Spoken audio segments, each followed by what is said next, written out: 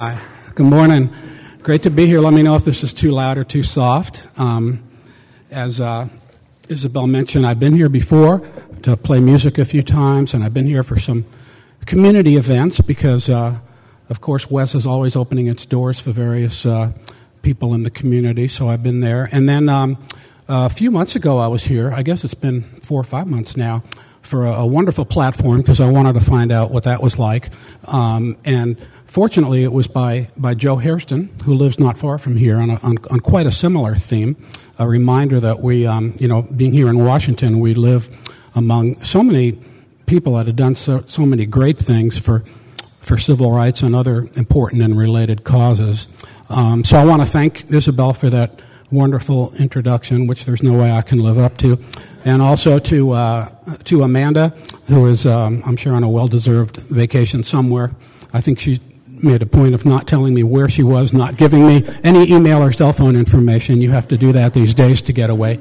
And to Karen and everybody else here. So I'm not a member, at least not yet, but I do feel I do feel very at home here. So I'm real pleased to be here. Usually I don't speak with notes, but I don't really trust myself this morning because even though I've had about 5 cups of coffee, I just got back from a very long trip in which I drove against the advice of my wife and others to one of the many events I've been doing since this book is out, to Louisiana and Mississippi.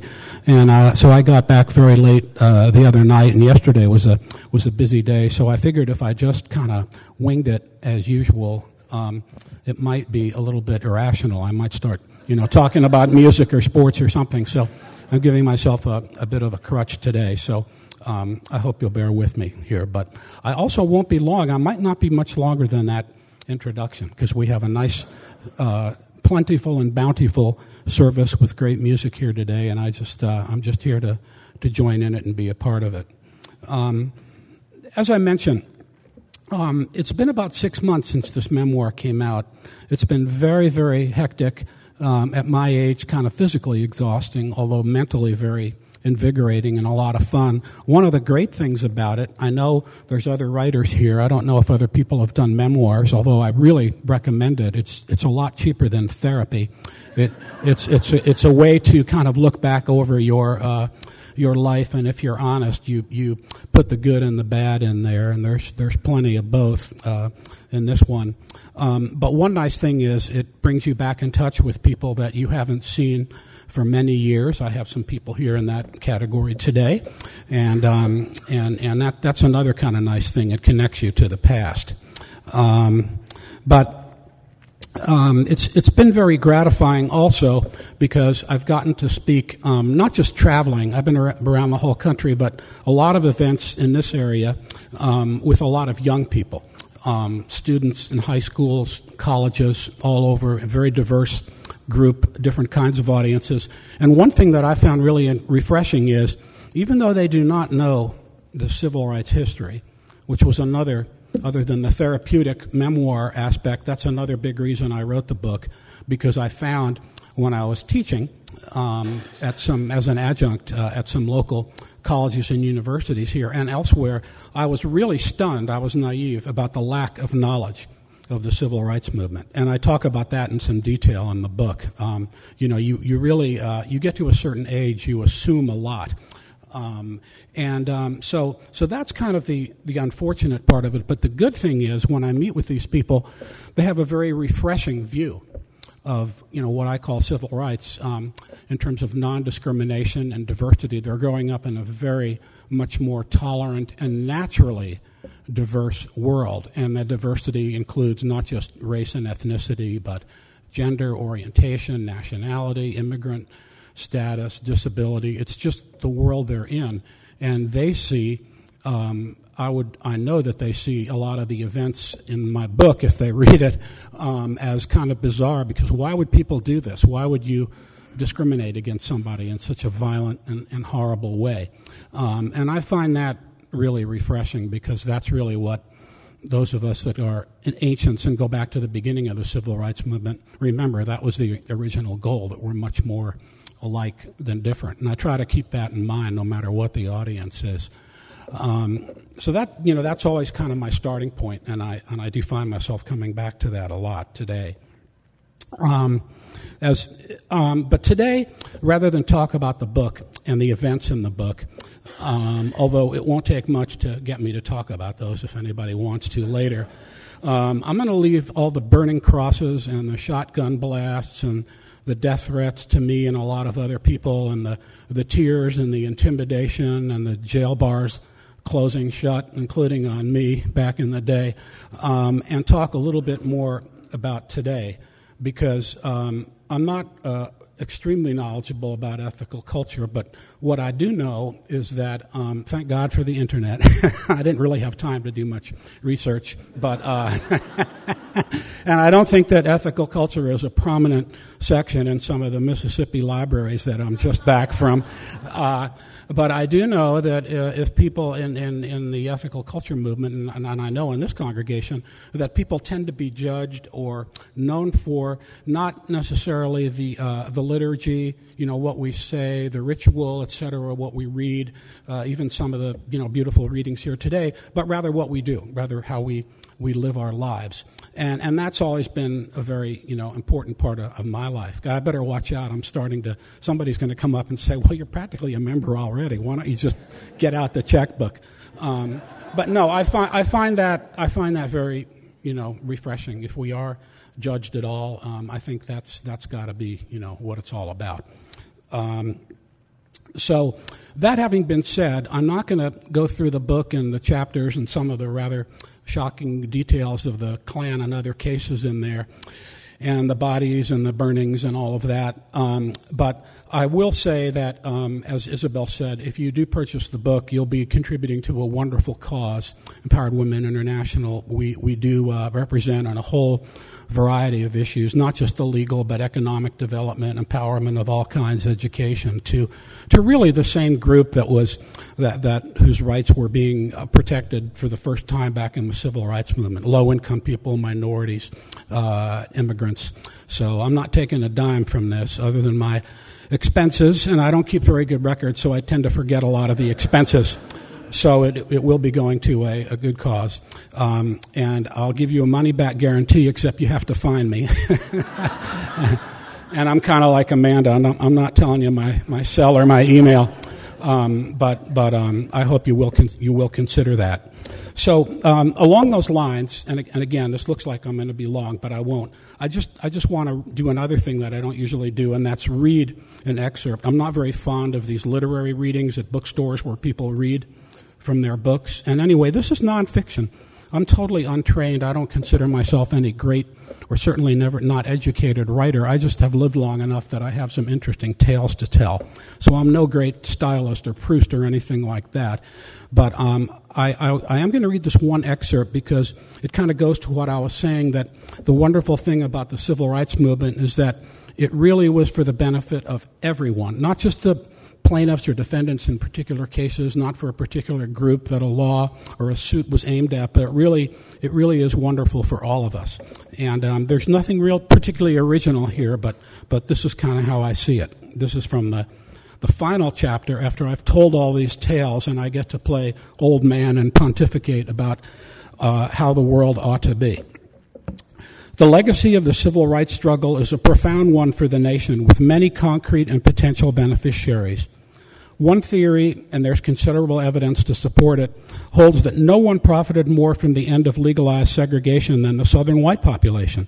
The end of violent confrontations brought at least some semblance of stability to the region, paving the way for much-needed outside business development, and the beginning of the end of the South as an underdeveloped country in our midst, white and black.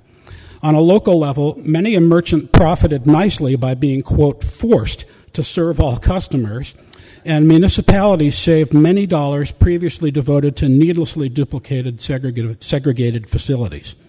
On a grander scale, the movement's triumphs set a shining example for other groups seeking their right to pursue the American dream. But we forget, I don't mean we, but like younger people particularly, that none of these other groups that I mentioned had any real legal protections whatsoever until the civil rights movement showed that it could be done.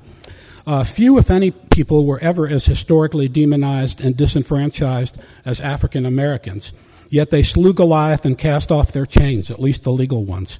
What an indelible message for their brothers and sisters. If you're of Hispanic or Asian heritage, you don't have to muffle your native language or be ashamed to celebrate your cultural holidays. If you're a young schoolgirl, you can grow up to be anything you want to be, not just the traditional, quote, women's occupations. If you're gay, you don't have to spend your life in denial, cowering in the darkness of the closet. If you use a wheelchair, you can still attend that concert, that ball game, or that presidential inauguration. This is your country, too. Again, I'm hardly the first person to express these, but on all these anniversaries that we're having now, 50th anniversaries, even 49th and 51st, I'm finding that I get invited to. It's like a magnet for me going back to the future. We forget the vast scope of this movement, how it introduced, even the possibility of some kind of dignity to so many other groups that never would have dreamed of it before. So, but I do feel, and this is a little controversial, but we're at Wes, and one nice thing is that here, unlike in other forums, you don't have to wait for letter to editor. People are going to stand right up after me, as I know, and say, no, that's not really correct. But we do need more of this civil discourse, so I don't have to be politically correct here, I don't think. I really think that we need to change some of the civil rights strategy. And again, this isn't this isn't just me, but I think some of our attention these days is misplaced. I just returned, the last part of this trip was in the Mississippi Delta, which is not only a place of just unimaginable, horrific civil rights history, some that I was involved in, also Louisiana on this trip, but even before the site of the Emmett Till killing and other similarly horrific events, which are just now starting to be memorialized and remembered. The stuff was kind of too hot to handle for many years. And of course, we're never going to waver. We should never waver in our fight against this kind of bigotry, this kind of outrageous, upfront, not exactly institutional or subtle bigotry, often violent, that the cases in the book portray. But I think if we just stress this kind of naked prejudice, we're not really being very effective for all the people that need help or support in the country. And it may be politically correct, but I don't think that's enough. And I'll give you 2 examples of that. And I know that some people will disagree, but again, we need more of the civil discourse. Here's two examples of it. And I thought about this a lot, and I talked about it to some people down there. And when you're in these kind of poverty-stricken areas with this terrible history, it gives you a different perspective on it. I was thinking of a couple of recent events that really took up a lot of attention by people, and particularly in the media. One was this, and I'll try to be brief here because you'll know these things. One was the instance of this fellow Donald Sterling, who owned the professional basketball franchise, Donald Sterling. So we all know these terrible bigoted things, racist things that he said. He said them in the privacy of his own home under rather bizarre circumstances. I'm not going to begin to try to encapsulize Mr. Sterling's marital, non-marital, whatever life. But, he said these things in the privacy of his own home. And, and of course they were awful, and you won't even want to associate with people that said this. And so he became this, terrible kind of whipping boy. And so what happened? Ultimately, he was kind of forced against his will to sell his franchise, which basically employed millionaire basketball players, sold season tickets to people in Los Angeles area on the west side with plenty of money to go to these events. And he took a thrashing, deservedly so, in the media. But so what happened? What's the great punishment that he had? He's forced to sell a team that he bought for something like $60 million, and he's forced to sell it for about $2 billion. So even with the capital gains tax or whatever it is, I don't really see a whole lot of point in kind of glorying in how politically correct and wonderful it was that this fight was won. Another example, which hits closer to home, and trust me, this is not a national issue, because I do get around the country a lot, not just on this trip, but locally, and I know you know what I'm going to say here. That's this current controversy over the name of our professional football team here. I don't know why I got into these two sports things, but I guess I was watching ESPN in the hotels on this trip. And again, it's a terrible name for the team. But I'm thinking again, we're talking about, billionaire owner, extremely well-paid people, coaching staff, players, etc., and people that can afford to pay season tickets to go see this team. I mean, what is this controversy really doing? And again, I can't speak directly, but I spend a lot of my time, I guess, speaking for other people. I've known, particularly as an attorney, a fair number, I would say, of American Indians and worked with some. In fact, shared an office with one or two for long periods of time. And again, we got the post-platform coming up where you can tell me I'm crazy, and that's fine. That won't be the first time and not the last. But I'm pretty sure that among those people, the American Indians, I would say, given the socioeconomic status of American Indians in this country, even today, let alone the history, I don't think that this Redskins controversy is going to make the top 50 for most people. So, again, might not be politically correct, but I have come around to point view. So, what should we be focusing on? I learned a lot on this trip. One thing I saw there was that even in these very poor areas in Mississippi, the Delta being the absolute poorest, and a lot of the areas in Louisiana and Mississippi, elsewhere in the state, not a whole lot better, I saw a lot of the beginnings. These are fairly new efforts because the history there lasts forever. It's like I got this blurb from William Faulkner, which was very nice of him on the back of my book, that says down south, the past is never dead, it's not even past. And it really is true down there. In these small towns, everybody knows everybody knows past, things are slow to change. But we're starting to see what I really consider an extremely important and wonderful movement toward economic development and education development intertwined that is going to help everybody down there, black and white, which was about all there was when I was down there, but there's been huge demographic changes. There's people from other nationalities, immigrants and otherwise as well, and women too.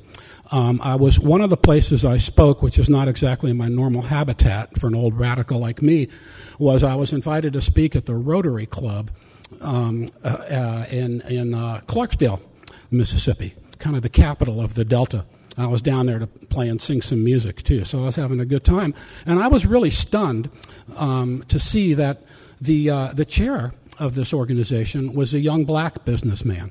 It was majority white, but the makeup was, quite diverse. There were also a number of women there. They were joking that they finally let us in, but we have to raise our hands and we can't say anything controversial. So change is slow, but I saw wonderful example after wonderful example of people working together. I went down to breakfast where I was staying, and I was invited to join the kind of local business roundtable for breakfast. Now, usually that sounds about exciting as, your typical Kiwanis or Rotary lunch commemorating National, Sunflower Day or something. But what it was a whole group of people, men and women, black and white, working together to effect these economic developments, bringing investment in based on the positives in the community. A lot having to do with tourism because they're really trying to make it into a music capital, not just locally and regionally, but nationally, kind of like Nashville's done, like New Orleans has done, like Memphis has done, all places that I've spent a lot of time for music and civil rights. And they're making a lot of progress. They've also got people working locally and from Washington and even in the state capitol in Jackson, on economic development to bring in grants to do this. And they don't even need to partner with local or nonprofit minority organizations because these places are they're so far behind what you see in Washington, where everybody here is involved in, about 5 different organizations. Those things barely even exist, but they work together kind of naturally. Again, this kind of natural integration and working together for a better world that I see on the minds of young people who are not necessarily going to join liberal or civil rights organizations, but they're going to kind of work together for the betterment of everybody. And I know I'm oversimplifying it. It's not everyone, just because that seems to be the natural and right thing to do. Another example, after I talked at the Rotary, the mayor, this is about a 70% black town, and he's the first white mayor in a long time. But he was elected with most of the support of the black community, and he asked to meet with me afterwards, and I did. And I thought it was just another one of these glad-handing things. But to make a long story short, what he's doing, he's spearheading an effort to make sure that the local black musicians who are all over this Delta, just this wonderful blues and other music tradition, get better opportunities to perform for decent pay, which, trust me, is not a given in the in the music industry. People are happy if the check doesn't bounce. And I saw examples of that, because when I played on my night to play blues in Clarksdale, I got to play with two locals, one about 15 years old, phenomenal musician who goes by Kingfish, and another kind of old-timer who must be about 75 who goes by Razorblade. Another reminder that my path from Wall Street lawyer to a more downwardly sector of the environment is never quite finished. I'm still going downward, and these people are extremely grateful for that. They're arranging tours. There's a guy that down there, a white guy, who has started a sort of a blues and R&B and jazz, etc., record store and memorabilia store with T-shirts and the whole thing. And through his contacts, he's organized tours where he's taking some of these musicians overseas, including to Brazil. He got some contracts for very, very good. So I know that sounds like small, compared to the things we do in Washington, but it was just really great to see. So yeah, I think we want to remember all the terrible things in the past that are in the book and memorialize them. I mean, I haven't been back 48 hours. I've gotten 2 invitations already to go back for 50th anniversary civil rights celebrations involving various events and grave markers and mule trains and things like that. And I'm a sucker for this stuff. I probably will. So I really think that we should be doing, a lot more than that. A lot more along those lines. There's plenty of people here that have done a whole lot than me, and certainly are doing a lot more now. But I think given I guess the message of the part of the book that I read about the scope, how civil rights showed all of these other groups in society that hadn't had power, what they could do if they organized and worked together, and how ultimately it comes to the benefit of everybody. I think we have to push that. It's just a different economic time. We tend to forget, or people weren't born, and I took it for granted that in the 60s, when the civil rights movement blossomed, there was a lot of political, social turmoil, not just civil rights, but the Vietnam War and a whole lot of other issues. Women's rights was getting rolling. But the economy was good then. I mean, trust me, you could come out of college then with a liberal arts degree with no skills whatsoever and have a job. Student loans, no, that meant, borrowing some money from a buddy for beer or something else while you were in college. I tell students that my wife and I went to the University of California, for 4 years for free, no tuition, and they think I'm, science fiction, or, well, you don't really mean free, do you? And Ronald Reagan was governor, so, it wasn't any socialist paradise or anything. But it's just a different time. And I think that in that age, we had a conscience, but we also had a lot of leisure time. We weren't really worried too much about ourselves. People are worried about their own economic situation now. Certainly students are, and people just out of college that come back and live with us in our basements, right? I see a lot of nods out there. So you can't necessarily appeal, I guess what I'm saying is, to their sort of conscience or sacrifice. It's not really like that. It's kind of trying to develop things so that these economic opportunities come to the benefit of all of us. I'm not an expert in this area, God knows, but I've seen it happen. And when I tell you that it's happening in the Mississippi Delta, it really can happen anyplace else. So to me, that's kind of it kind of all goes hand in hand. Not only did the civil rights movement open up the doors for those other groups that I mentioned to seek their place, to seek the American dream, but it showed that even with economic issues, which are a lot less they're much more complex. You don't do it by picketing necessarily. You don't march, although if you want to picket the Federal Reserve, that's fine. But look, it's run by a woman now. Who would have thought? I think that this kind of work that should be done that I saw in Mississippi and even in Louisiana, it's tougher. It takes a lot more planning. It takes a little more expertise. But ultimately, I think it's for the benefit of everyone. Thank you, and I'm going to finish up by playing one quick freedom song here. I usually don't sing. I usually only sing if I'm in a bar with a band and it's about 12 o'clock and everybody's had a lot to drink. But again, I think I'm with friends, so we'll give it a shot. Thank you.